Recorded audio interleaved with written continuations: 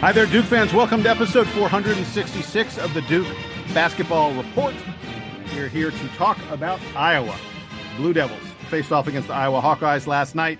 It was arguably Duke's best game of the season. I think a lot of people would say that's probably the case. We're here to chat about it a little bit. Also have you help you look ahead to the game coming up this weekend against Maryland Eastern Shore.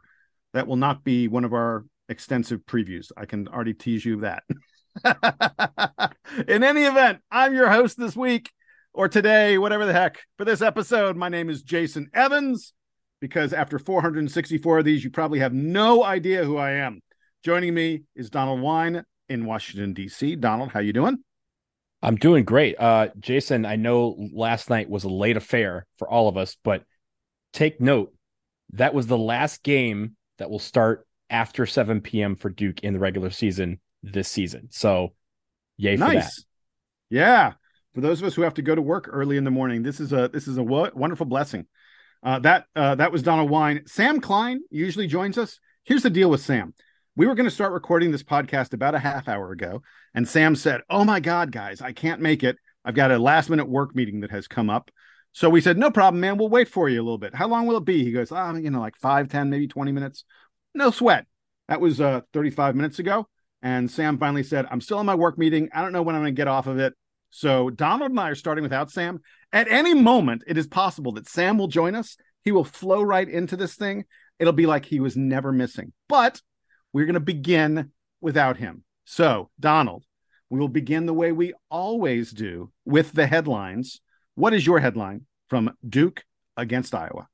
So mine is Duke sends Hawkeyes to a B&B that's blocks and boards in victory at MSG.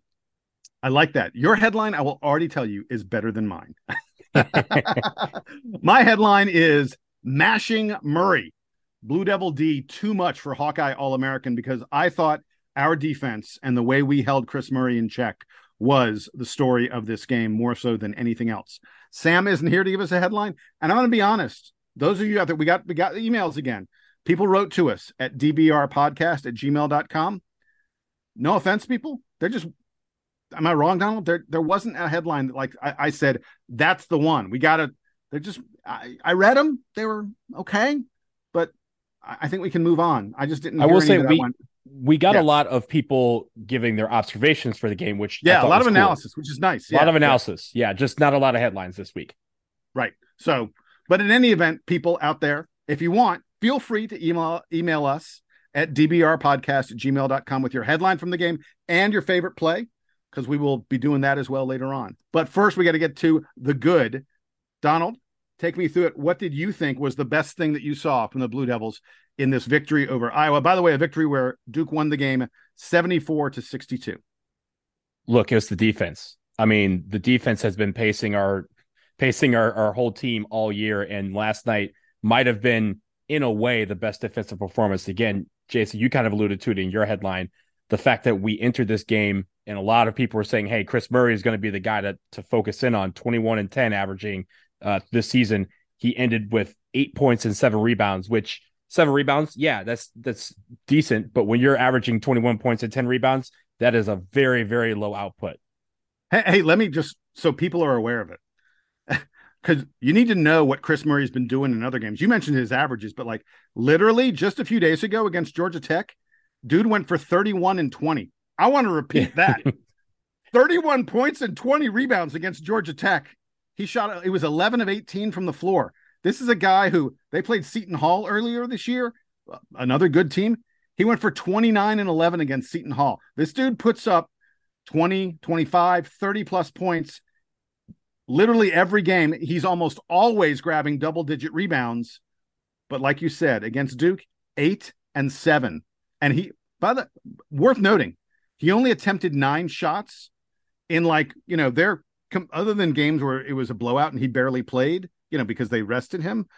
He usually is shooting like 14, 17, 18 shots in a game, 20 shots even against Seton Hall. He took 20 against Georgia Tech. He took 18 against TCU and Clemson. He's taken like 14, 17 shots. He only got off 9 shots against Duke. And I think our defense, especially Mark Mitchell and Dariq Whitehead, were the two guys who were doing most of the work on him. They were outstanding. Absolutely, especially Mark Mitchell, because Mark Mitchell started the game. Dariq Whitehead, when he came in, we'll talk a little bit about him in a little bit, uh, just from both ends of the floor. But I think when it comes to Mark Mitchell, he embraced this challenge. I think he talked with Andy Katz after the game. He said it was a challenge and he's a good player, and I was tasked with this, and I wanted to make sure I did this at the Garden, right? Like the being at the mecca of basketball, it's always easy to get lost in the lights. And again, once again, these guys did not get lost in the lights. And I really, really like that. But Jason, the one thing about that game plan is that they basically told Iowa, the rest of the team, come on, beat us. I dare you. Right. And they didn't. These guys shot 40% from the under 40% from the floor in the game. I mean, block party. They had 7 blocks on the game. Ryan Young led with 3. You also had Derek Lively with a couple. Guys were active, rebounding. They out rebounded them by 10. Like these guys, again, the blocks and boards came to play, but also, it's not even they were forcing turnovers either. It was just good, physical, old fashioned defense that won this basketball game. And it went, again, once again, even if Chris Murray wasn't the guy, everyone else on Duke's defense did their job too, because there was no other unsung heroes that stepped up in Iowa's absence. Everyone was missing shots, and a lot of the times, especially when Duke went on some of their runs, it was one and gone. They got one shot off, they got the rebound, and Duke was going the other way. It was a very, I mean, I can't say enough about how great this defense looked, how solid it looked for, I would say, 90% of the game. This defense really showed up to play. Again, they embraced all of their roles. Everyone worked together and everyone contributed on the defensive end. Iowa was held about 25 points less than their season average. When we did the preview of this game, we talked about the fact that Iowa is a team that plays fast and is a team that is like literally one of the best offensive teams in the country. Duke holds them to 62 points, easily their lowest point output of the year. And Jason, they were really at like 50 with about a minute and a half left. They hit 10 points in the last like minute and a half. So really, if you think about it, they were really at like, and they held this team to just under 50 points or just over 50 points in a basketball game. Incredible. Yeah, it was truly remarkable. And teams hit their peaks at different times. I'm very aware of that. And with a young team, it's always going to take longer to get there. But it's just so easy to see how this team's going to get exponentially better, as Lively and Whitehead get more integrated and get more of that rust off. I just love to see the fact that the defense is playing so well, clicking this well early on. Usually defense comes later. Usually guys, they bring offense with them and defense comes later. And there is a distinct possibility. In fact, I will almost be surprised if by the time we hit, late January, early February, this isn't one of the 5 best defensive teams in the country. It actually may already be, but this truly has the makings of, I don't know. I haven't looked back over the years to see how far back we'd have to go, but I won't be at all surprised if this ends up being, a historically great Duke defensive team, one of the top 2, 3, 4, 5 defensive teams of the past 20 plus years. One quick note, also in the defense, we mentioned on the last episode when we were previewing this game and talking about what Duke had done over the last week. We said, hey, when it comes to Derek Lively, we want to see him go for more blocks, but also try to get the rebound of those blocks. He did that twice last night. He had 2 blocks last night. I'm pretty sure on both of his blocks, he got the rebound and went. I think he also grabbed the rebound off of a Ryan Young block. So again, guys were all over the place and tipping, getting the ball in a position where they could go the other way and make plays on the other end. And if you think about it, Jason, there's a lot of times where, a block shot on one end leading to a 3-point or a lay-in and a foul on the other end, that's just an demoralizing blow for your opposition. And Duke was able to do that over and over and over again last night. And again, I think, in a lot of years, you have offense that sparks your defense. Last night and so far this year, our defense has sparked our offense, and I think that's great. Yeah. So let's get. By the way, you mentioned the rebounding. I did want to mention very quickly. This is the 9th time in 11 games this season that Duke has had a rebounding advantage. The 7th time in 11 games we've had a double-digit advantage on rebounding, and Ryan Young continues to be an absolute rebounding phenom. He pulled down double-digit rebounds again. When you think about like the number of minutes he's playing, the number of rebounds he's grabbing is unbelievable. But I wanted to get to some individual players. I'm the host, so I'm gonna go ahead. I know who you're talking about. Host privilege, man. I'm talking about Jeremy Roach and Mark Mitchell. So Jeremy Roach matches his career high with 22 points. He was 3 of 6 from three. It's his second 20-point game of the season, third one of his career, and Duke is now 7-0 in Jeremy Roach's career when he hits 3 or more 3-pointers in a game. He had 3 in this game. When Jeremy Roach hits 3 3-pointers, Duke does not lose. I love the way the opening play of the game, the very first play that set the tone, was Jeremy Roach getting a smart, high percentage shot and converting it. It's the kind of thing a leader does. He makes sure that you're in an offensive flow and getting a good shot right from the get-go. And throughout the game, that shot he got at the beginning where he sort of, he was on the perimeter, he drove inside, he made some moves, and he got a high percentage shot. That was his whole game. He kept getting in the lane and taking those short pull-up jumpers that he is so, so good at. High arcing shot that is really difficult to block. The stat on him, to me, that's amazing. He plays 37 minutes in this game.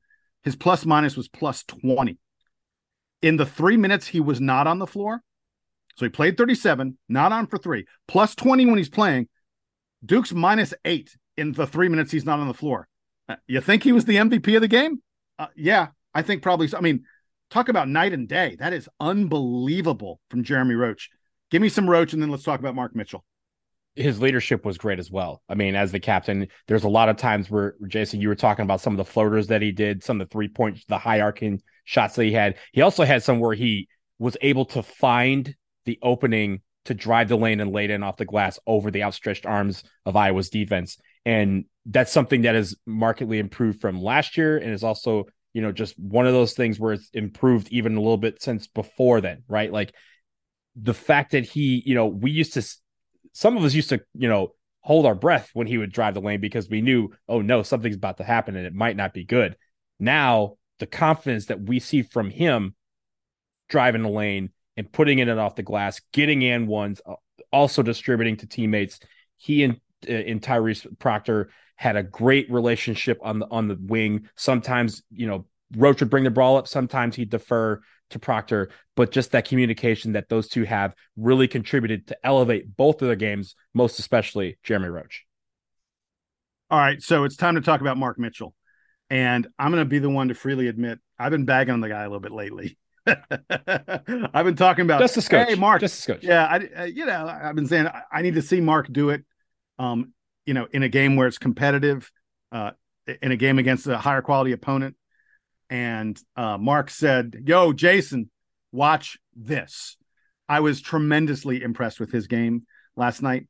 His ability to get to the rim was just elite, absolutely elite. Have you looked at his shot chart?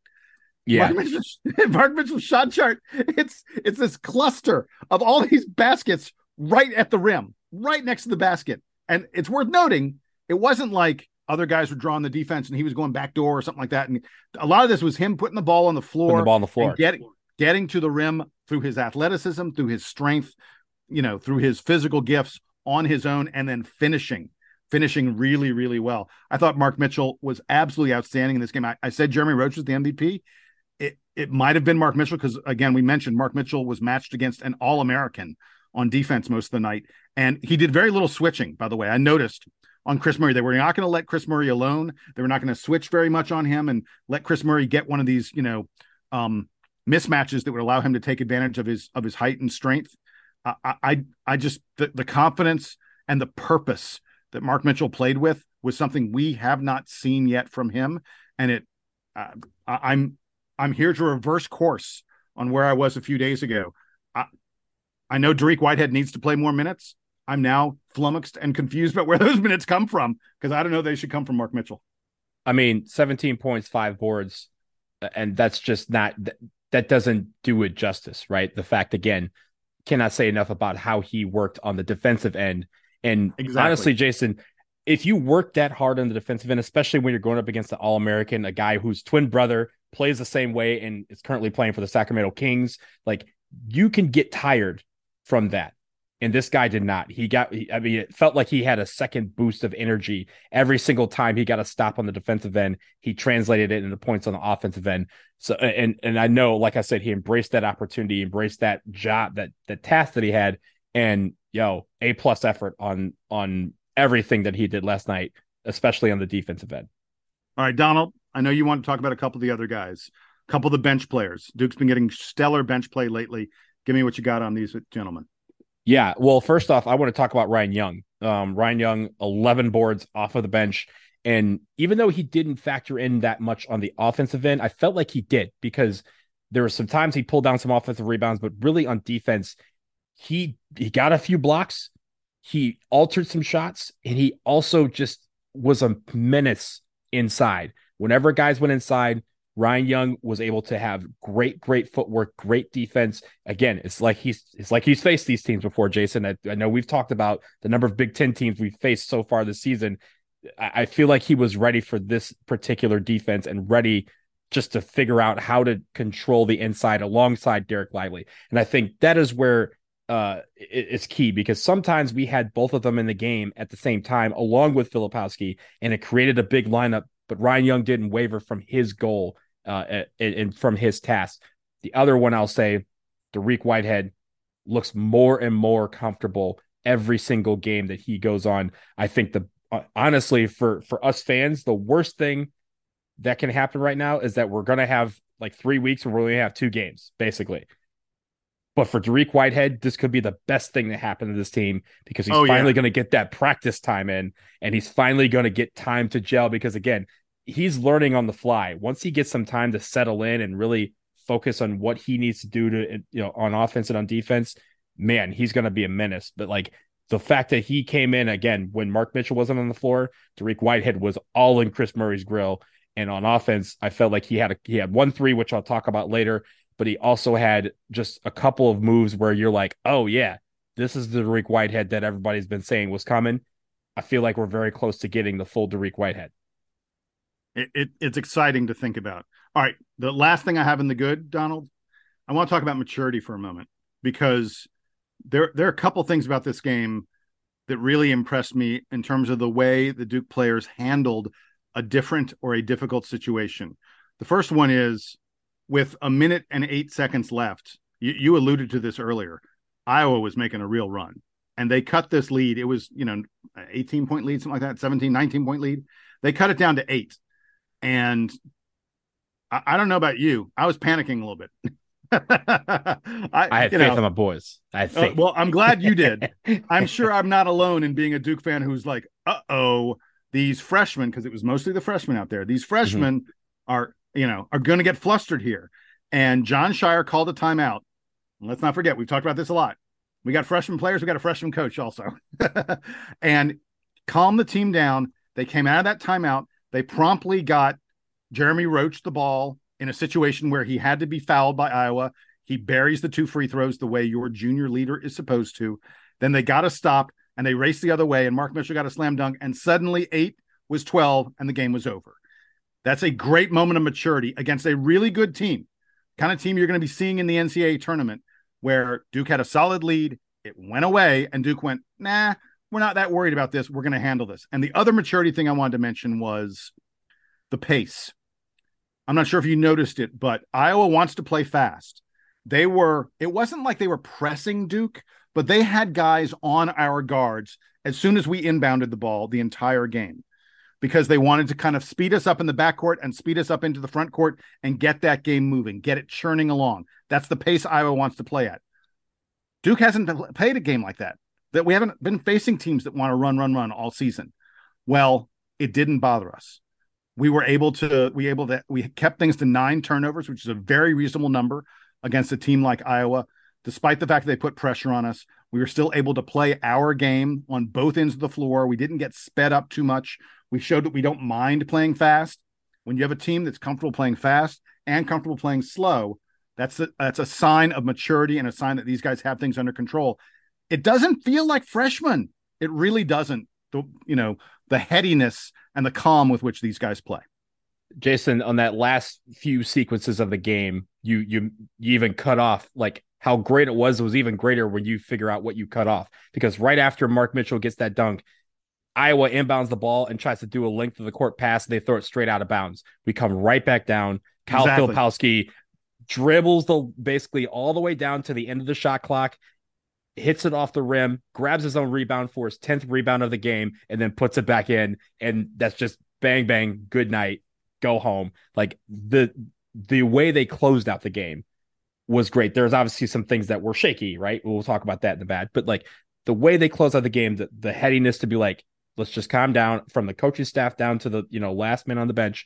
Everyone was just like, hey, let's just calm down for a minute, get this next bucket, get this next stop, let's get up out of here. And they did that. So hats off to this team for just, again, rising to the occasion, not being blinded by the lights of Madison Square Garden, and making it our house once again. So let's get to the bad, and I have a feeling this will not take very long. Okay, let me do mine first. Let's see. So Iowa did us some favors, I thought, by missing some open threes early in the game, like right off the bat. They then missed some layups, some fairly easy shots late in the first half. Those are two of the things that allowed Duke to sort of take control of the game, to at least to some extent, in the first half, that we then exerted even more in the second half. So that's kind of, I guess, a little bit of a bad thing, that we allowed Iowa to get a lot of shots that they probably should have made. You mentioned Lively doing a better job rebounding. He only had 2 rebounds in this game. I'm going to still say that Derek Lively needs to get better at rebounding. And there were a couple times where you could tell he wasn't going to quite reach a rebound, and his body got in the way a little bit, and picked up a foul or found himself in a bad position. He's got to work on that. That's got to get better. We've mentioned, but it deserves to be mentioned, the bad, that from like the 4:30 mark down to about the 1 minute mark, Iowa went on a 10-1 run. You don't want teams going on 10-1 runs on you in the final 5 minutes of the game. I know Duke had a solid lead. I know we came back from that and we stretched it out again, and there were never any concerns, but still, I got little Purdue flashbacks in my head of Duke failing to score like for the final 7 minutes against Purdue as we were going through that little run. So that's another bad thing. And then the last bad thing I have is we only had 11 offensive rebounds. We did a really nice job on the boards, but only 11 offensive rebounds. Our offensive rebounding rate was just a shade under 30%. Not great, but not terrible. This is a team that's Duke has been coming close to or exceeding 40% offensive rebounding rates. So, that's just one thing. I got to nitpick a little bit here. That's one thing where I feel like maybe we could have done a little bit of a better job. What you got for the bad? Yeah, I think those, the last, I guess, 2 minutes of the game, I won't even, you cut down the last like under 4 timeout down, but I would say the last 2 minutes where we kind of played a little sloppy, and you obviously don't want to do that in late game situations. Again, credit to our team for kind of nipping it in the bud quickly and kind of, focusing in on the last minute or so and getting out of there. I think for me, the ball movement wasn't as great as it was in games past. I think we only had 13 assists on 28 made baskets. So that ratio, while still decently high, is a little bit lower than we're used to seeing. And I want to see that continue to improve. Because again, I think, we had some open shots that we missed, especially in the second half. We went a little cold from beyond the arc in the second half. But I do think that a lot of the game became stagnant at certain periods of the game where we could have passed the ball around, made an extra pass, and probably got a better shot. So those are the ones. And also, I think, again, turnovers down the stretch is always going to be key, taking care of the basketball. We were a little sloppy when Iowa made their run. We kind of handed them the ball on a couple of occasions, but I think on the whole, keep taking care of the basketball was something that we did well last night. It was just that final, few minutes where we kind of let it get away from us. Yeah. So let's get to our, you don't have any other bad, right? I don't know. That was it. Yeah. Like we said, it might have been Duke's best game of the season. Let's get to our favorite play. Donald, what's your nominee? What play did you like best? Yeah. So for me, it's probably an unconventional one. And I'll tell you why I enjoyed it. It was around the 11:48 mark of the first half. It's tied 11-11, and we got a 3-pointer from Jacob Grandison. Iowa comes down. They miss a shot very quickly. We come back down kind of on a fast break. I don't think they gave it to us as a fast break point, but it was a very high tempo portion of the game, and Dariq Whitehead nails a three. I think the net barely moved to make it 17-11. Now, you may be thinking that's kind of an insignificant portion of the game, but we never trailed after that. Like once it was 11-11, that was the last time that game was tied.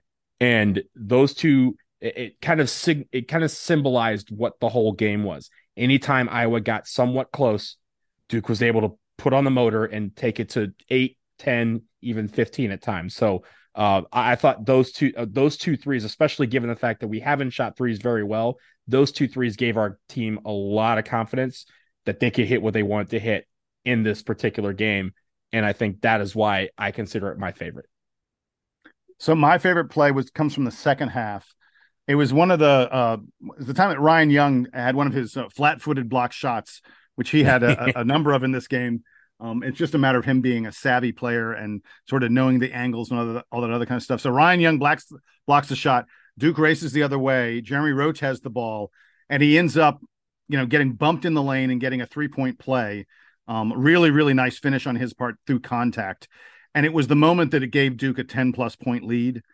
I know we much later on, ended up giving up. The lead went down to 8, so that 10-plus point lead went away. But that was the moment that sort of elevated us kind of to that next level where Iowa goes like, we're in real trouble now. And I just thought it was a beautiful play, and it showcased the defense to offense that has been so much of a hallmark of what this team does best on the year. All right, Donald, we're going to take a quick break. When we come back, we look ahead to what Duke has coming up this weekend. Stay with us.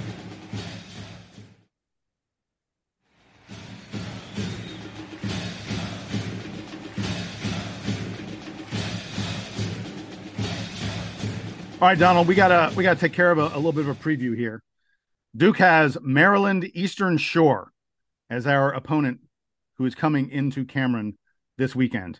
This is kind of it for the really for the non-conference games that matter. At least until we get to the NCAA tournament. After this, Duke will have nothing but ACC games left on the schedule. So Maryland Eastern Shore wraps up our non-conference schedule. And let's be very honest, they're probably the worst team that Duke's going to face this year. This is not a good team. Tell me a little bit about who they have played and what they have done in their games thus far. They are 3-6, not a good record, and they have not played anyone they played Virginia, I guess. Yeah, well, Jason, you just mentioned that according to KenPom, you are right. This is the worst opponent on our schedule, according to ranking, 317th in KenPom. So much further down the list than some of the games that we have been playing recently. They do have 3 wins, one against Bryn Athyn, which is a Division III school, one against Marist, and one against Lehigh. So not really good quality wins here. Their losses are to Old Dominion, Charlotte, George Washington, UVA, Liberty, and George Mason.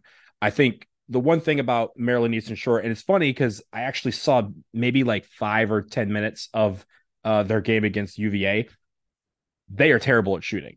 They are one of the worst shooting teams in college basketball. They shoot 43% from the floor as a team. They shoot 32% from 3. They shoot 40% from 2, which might be even worse. Most teams want you to be like in the 50 to 55% range at the very minimum from 2 points. If you're not shooting 40% from 2, like you're not going to kill anybody from 3, and you're not going to get a lot of shots from the free throw line. You mentioned 40% from 2. There are 363 teams in Division I basketball. They are 356th. Again, 356 out of 363 at their 2-point field goal percentage. That is terrible. Literally the 7th worst team in the country at 2-point field goal percentage. Let me give you a couple of the other stats. Of the 363 teams, they're 348th in offense. They're 221st in defense. When you're 221st in defense and that's your calling card, like that's your thing, you're like, hey, look at us. We're 221 on defense. That shows how bad they are. They're a terrible team, and they're tiny. I was going to say, this is the worst stat. This is the worst stat. Go ahead. Yeah. So KenPom says they're the 358th smallest team or biggest, I guess. They're the fifth smallest, 358th, whatever it is. They are one of the smallest teams in the entire country. The biggest guy that they will have on the floor is Nathan Pollard. He is 6'5". Duke's coming at you with like 2 7-footers at all times. And like it is entirely possible that there will be moments where our point guard will be Tyrese Proctor at 6'5", and then we'll have 6'8" Dariq Whitehead and 6'8" Mark Mitchell on the wings, and then a couple 7-footers on the front line. Our point guard will be the same size, if not taller, than their center. And it's just, as you might imagine, on a team that's really small, they're among the bottom 100 teams in the country at both offensive rebounding and defensive rebounding. They are literally like the fourth worst shot blocking team in the country. I mean, they get some steals. About the only thing they do well is they get some steals, but that's about it. Like you said, they can't shoot. When they've played decent teams, like when they play Virginia and they played other, teams that are somewhat decent, they've been getting clobbered. Ken Pomeroy says final score from this game will be 80-53. He predicts a 27-point Blue Devil win. I will not be at all surprised if that's what happens. So the one thing about the height that I was going to mention, because yes, you're right. They are the fifth smallest team in college basketball. Meanwhile, we are the fifth tallest team in college basketball. We need to use that to our advantage because, as you know, Jason, there are times where if you have a smaller team, your object is to make the game play small. You make it where you take the bigs out of the game. We have, again, like you said, we have a lineup that our point guard could be the tallest player on their team on the floor. And we need to play like that. We need to use that to our advantage.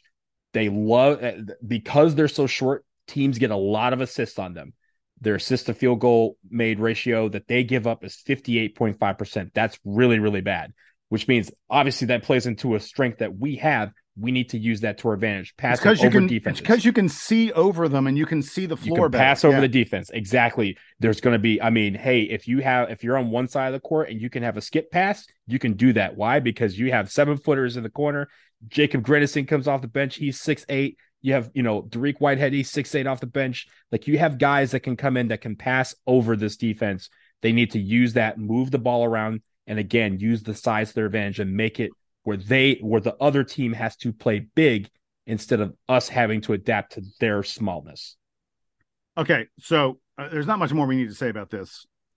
This will be an interesting game to see, some of the guys who need some more development. Dariq Whitehead, I'm sure John Shire's going to tell Dariq Whitehead, dude, I want you to flex yourself a little bit. This is a team against which you should try and push the envelope a little bit because this is where we need you to get to. But I also think it's a game where we're going to get to see some of the deeper bench guys. And before we go, it brings us to a question that we got from Jeffrey Lamb. Listener Jeffrey Lamb said, he sent us a simple 6-word question. He said, why isn't Shoot getting any run? It's a legit question that we're going to take a second and talk about because, reasonably highly touted, top 50 recruit, considered to be one of the, if not the best shooter in the entire class. Jaden Shoot just has not played for Duke in meaningful games so far this year. Donald, a comment on it, a thought on it? Why do you think he's not getting in games? Yeah, there's a lot of reasons why, and I know you're going to talk about one, but the main thing is he isn't shooting the ball well. And for a guy who, again, his last name is Shoot, as you mentioned, he was brought in here to be a shooter. He has not found the rim, or he's not found the net yet. A lot of these games that he's played, even in the mop-up minutes. He's 1 for 6 on 3-pointers and 0 for 2 on 2-pointers. So overall, he's 1 for 8. By the way, even at the free throw line, he's only 2 for 4 on free throws. And this guy, reputation is that he can really, knock down some free throws, but he hasn't even been able to do that. Yeah, and that's a confidence issue, right? Like, we know he can shoot the ball. We've seen it. Like, it's not a question of, I don't know if this guy has what we thought he had.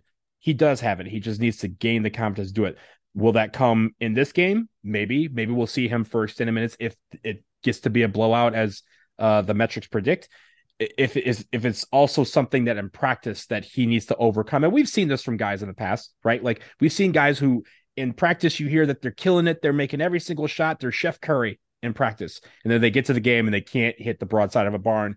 It happens. And I think, he just needs to overcome that. He needs to, just make it where he can find one of those shots go in, to see it go in, to gain that confidence. It's going to take some time. And I'm not like low on him at all. I just want him to be able to find that confidence that he can get the shot, because down the stretch, him shooting the ball well will add another element to this offense that will be helpful. So I'm looking forward to seeing if this practice time that we have in the next couple of weeks, if that's going to help him, or if we see him on Saturday. But the reason why he's not playing, for me, among the myriad of issues, is the one thing that he's on the floor to do on offense is shoot, and he hasn't been shooting the ball well.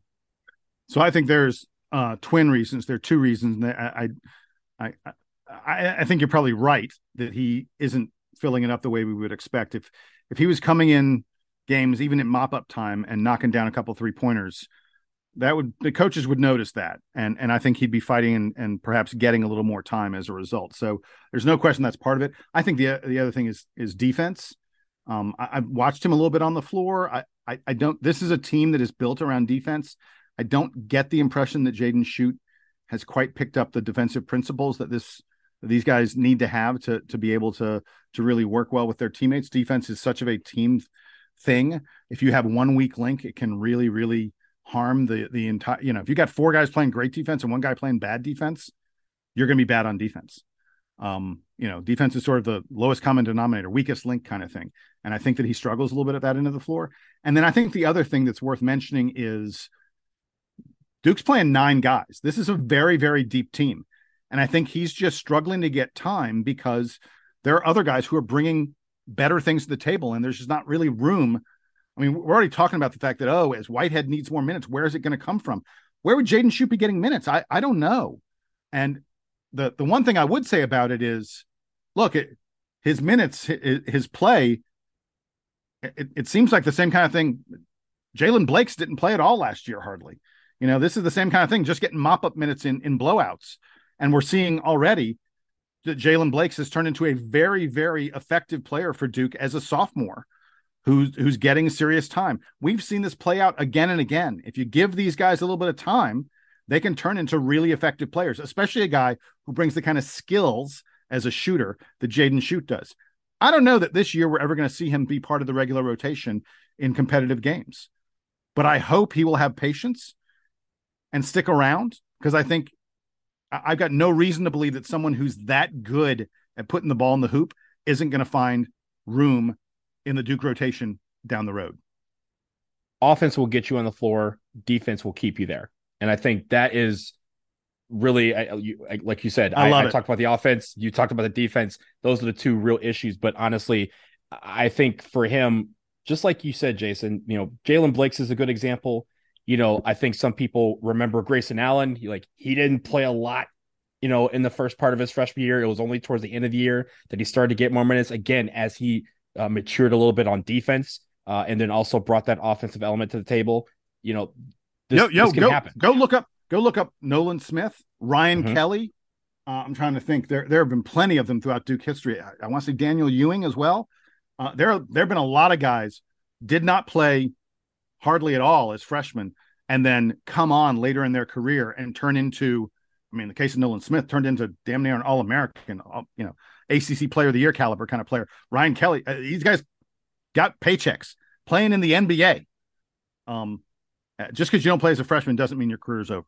And this could be by design too, right, Jason? Like when we were talking about all these guys who were coming in, even last spring, we were like, hey, unless Schutt is shooting the ball, there may not be a lot of room for him in this offense yet. And I think that's the key word here, Jeff Lamb, my friend, yet. We haven't seen a lot of him yet. Let's see if we see that down the road. But right now, there's a couple of things he needs to work on. Well, with that, we're going to wrap up this episode number 466 of the Duke Basketball Report podcast. Donald Wine, thank you for being with me. Sam Klein, thanks for having a job and earning an income. We're sorry you couldn't join us here, man.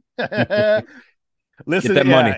Yeah, collect that money. Exactly. Sam said he was on a conference call with his bosses. He's like senior partners. He said, I think I can't say I got to run. I got to go do a Duke podcast. So we understand, Sam. It's fine. You'll make it up to us and to the audience over the weekend when we all talk about the latest goings on with Duke basketball and the latest game before the team takes a little bit of a break to take some exams and perhaps figure out Dariq Whitehead. That's going to do it for us. Again, he's Donald. I'm Jason. By the way, stick around at the end. After the Duke Band, we're going to talk a little bit about the movies. That's coming up. Duke Band, take us home.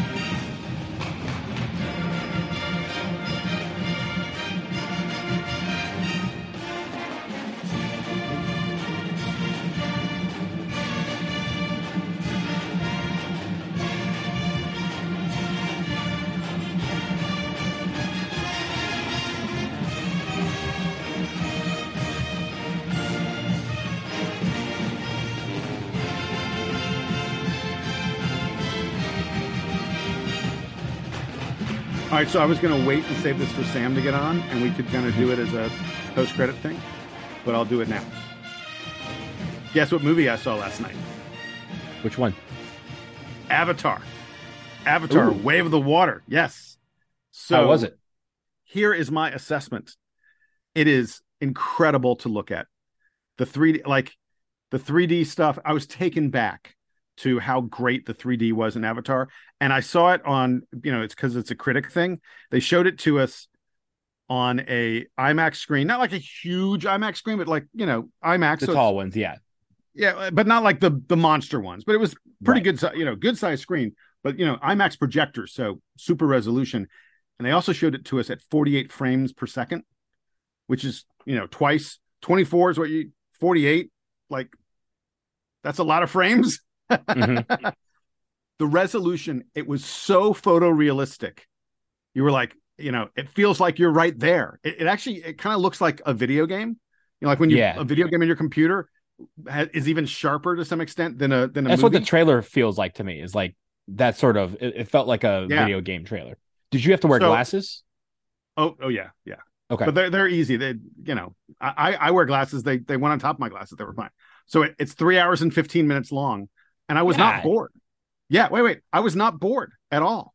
So all those things sound like I'm about to tell you it's great, right? It's not. It's like the plot is such nonsense, makes no sense. I don't know what James Cameron was thinking. Like the characters have exactly what he was thinking. He's thinking, what he's thinking? I'll tell you what he's thinking.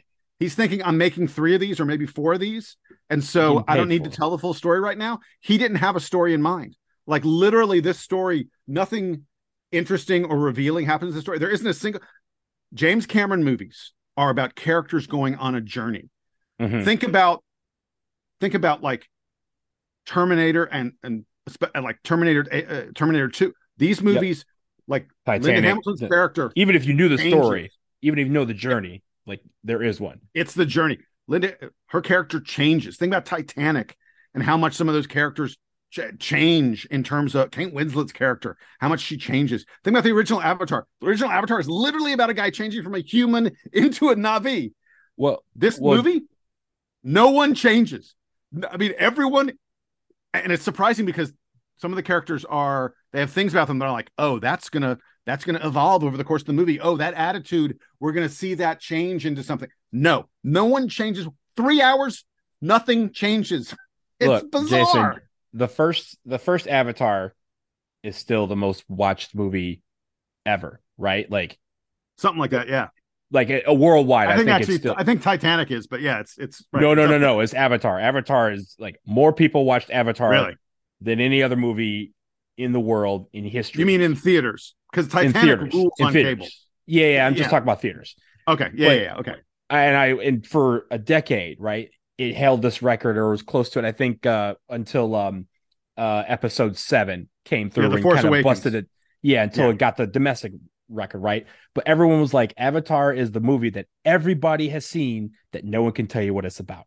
Like all you know is that Avatar was like, they're like, when you talk about Avatar, you talk about, wow, the 3D was amazing. The whole world, it just feels like you're part of it. It's so realistic, yada, yada, yada. And they're like, okay, well, what's the plot? And you're like, I don't know. It was a good movie, I guess. But, and it's also, everyone has only seen it once. Like no one, like before Wave of Water, they're not saying, yo, go watch Avatar again just to refamiliarize yourself. No. Right. Like people are just like, just imagine what Avatar looked like.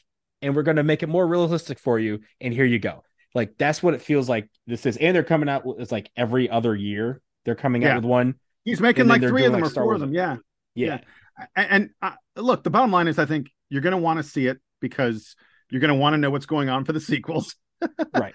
And because you really want to see the visual effects. This is the height of what filmmakers can do.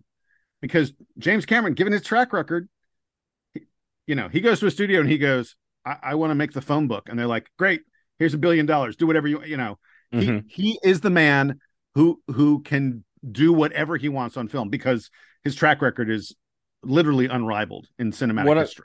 What I'm curious about is this, right? Because Avatar, the first one, he mentioned that it took him like 15 years to make it because he wanted the technology to be at a point where the movie was what it was supposed to be and the technology just wasn't there yet. Now that the technology is there, it's also, again, it's taken him another 13 years to make part 2. Because a lot of that was 2009. That wasn't a technology thing. That was a James Cameron being motivated thing. Right. That's my point, is that the technology has been there and it still took him that long. And I'm wondering what, like, he has to try and figure out, because again, they're thinking Avatar, most, profitable theater movie ever. How do I get people, if I get everyone who watched Avatar to watch this movie, it will make more because inflation, right? Right. This movie has not come out with the flair and with the like trailers or just even the promotion to say, yo, this movie, if you watched Avatar, you are going to love this second movie. You should go see it. Because literally, he's like, if he just said that, he'd be appealing to half the grit eating world. And he's not.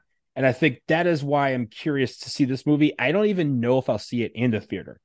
And I know that's probably sacrilege for this particular movie because you need the 3D portion of it. But I also aren't like, I'm not, he hasn't given me anything to say like, yo, I got to go see this, like Avatar was back in the day, where everyone was like, yo, I don't know if I'm going to like this movie, but I got to see it. Like, that's the feeling I don't get with this one.